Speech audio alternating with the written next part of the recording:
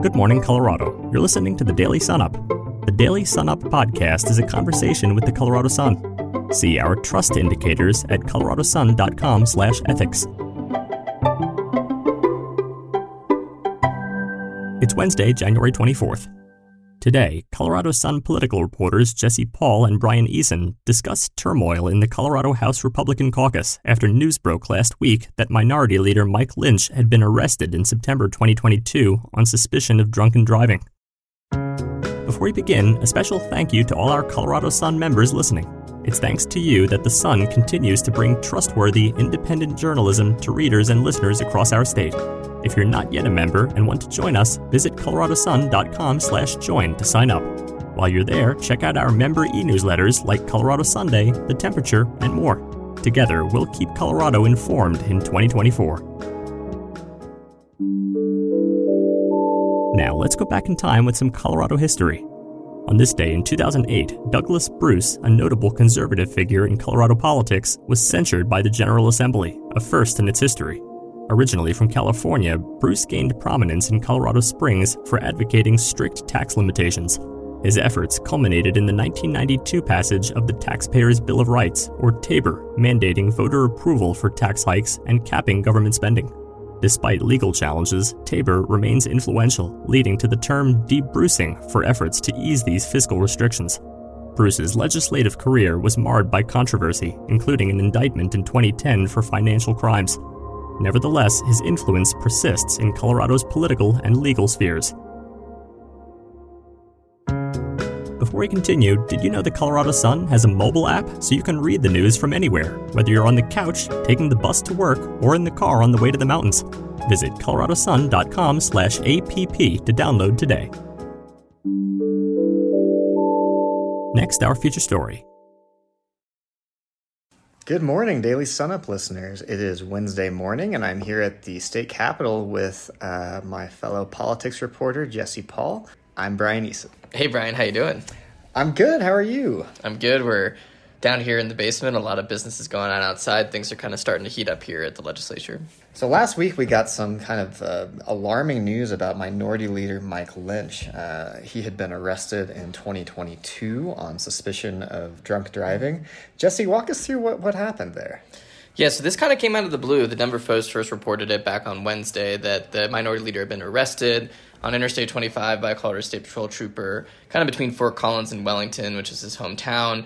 He sped past the trooper going about 90 miles per hour when the trooper pulled him over, rolled down the window of the vehicle. The Minority Leader was driving a electric Ford Mustang, kind of crossover vehicle, smelled a bunch of alcohol.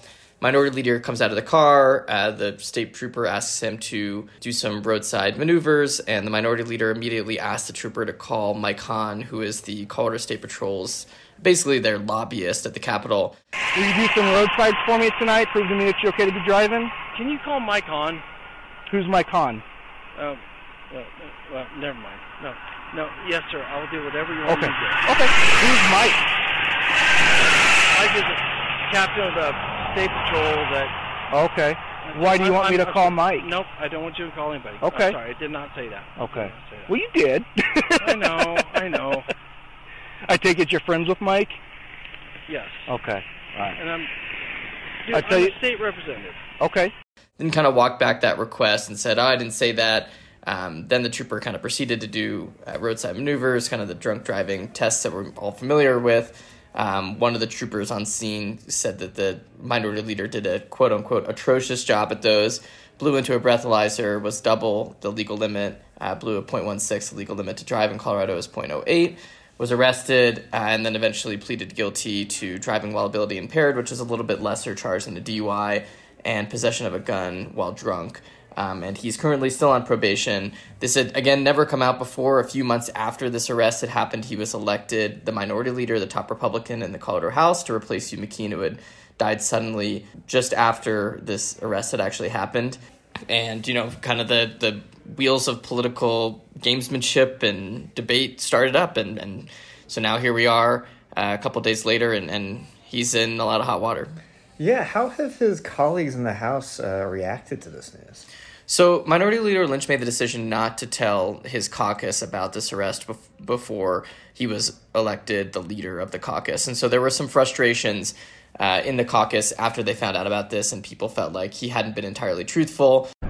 State representative here, and if there's anything we can do to kind of keep the press out of this, that'd be great. But I know that's not a lot. That's not a lot in your control. So. Well, I'm not calling the press. Well, okay. No, they'll find out. They'll find out. This will be a big deal.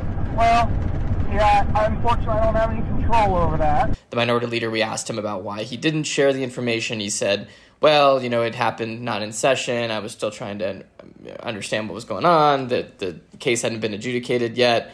Again, it was pretty clear from the time that he was pulled over that he was intoxicated. He had a very high blood alcohol level. I think there was no question about what was going to happen.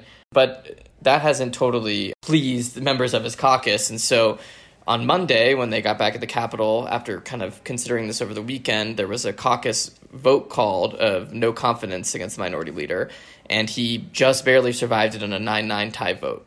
Wow, we spoke with the House Speaker earlier today, and she had some words about Lynch's arrest as well. She called it deeply concerning, and she said that what's happening right now with the Republican caucus is a distraction. So there's kind of some political pressure on both sides for Republicans to get this resolved. What are you expecting to see happen next? Is there a consensus candidate to replace him if he gets voted out?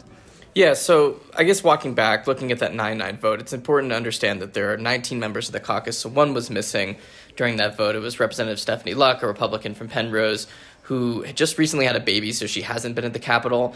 And when the vote was taken, it came out 9-9. Some of Lynch's opponents, led by Representative Scott Bottoms, kind of a Republican firebrand from Colorado Springs, said, look, Stephanie Luck should have been here. Let's try and get her on the phone or have her join over Zoom virtually so she could cast her ballot, assuming that she would oppose Lynch. She's kind of an ally of those Lynch opponents in the caucus.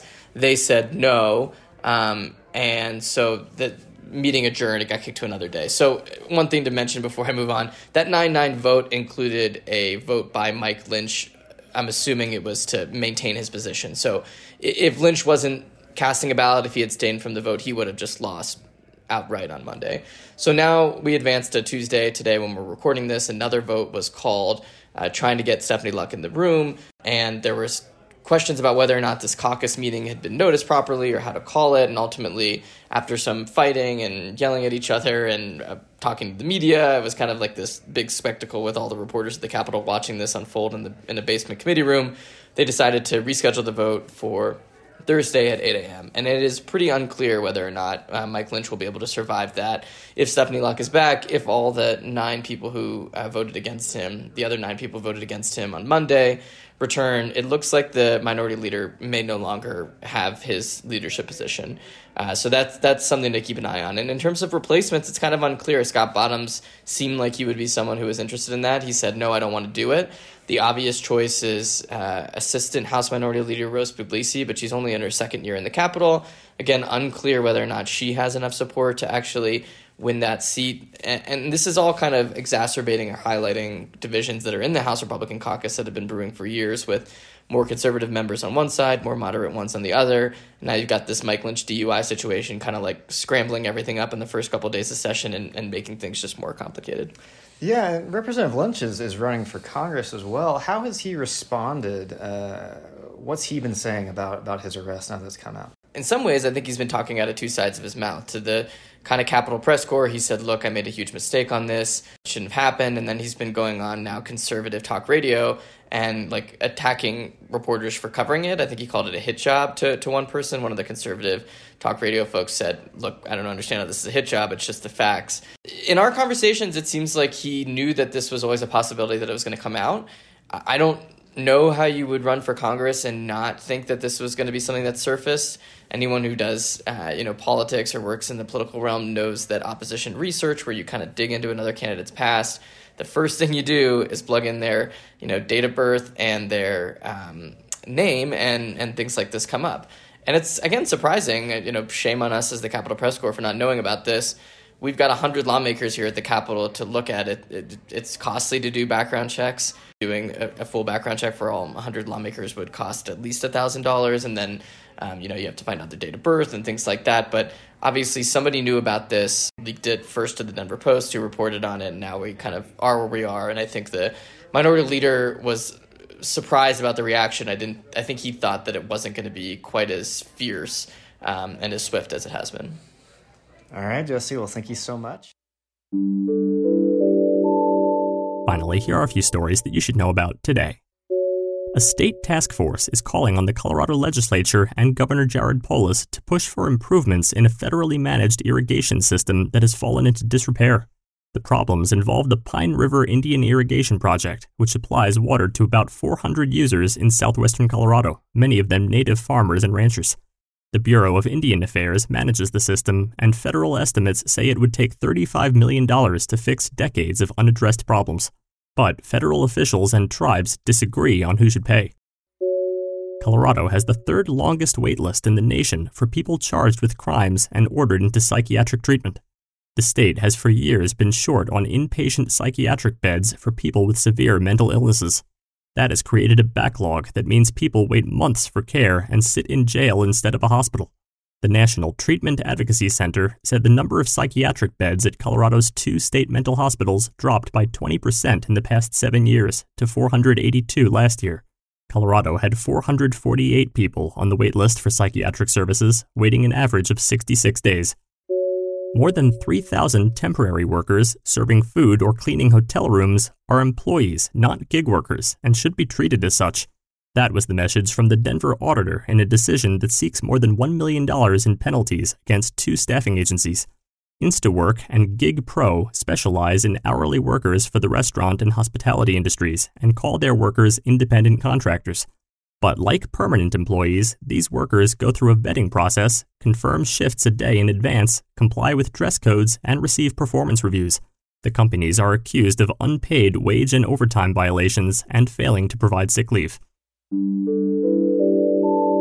For more information on all of these stories, visit our website, coloradosun.com. And don't forget to tune in again next time.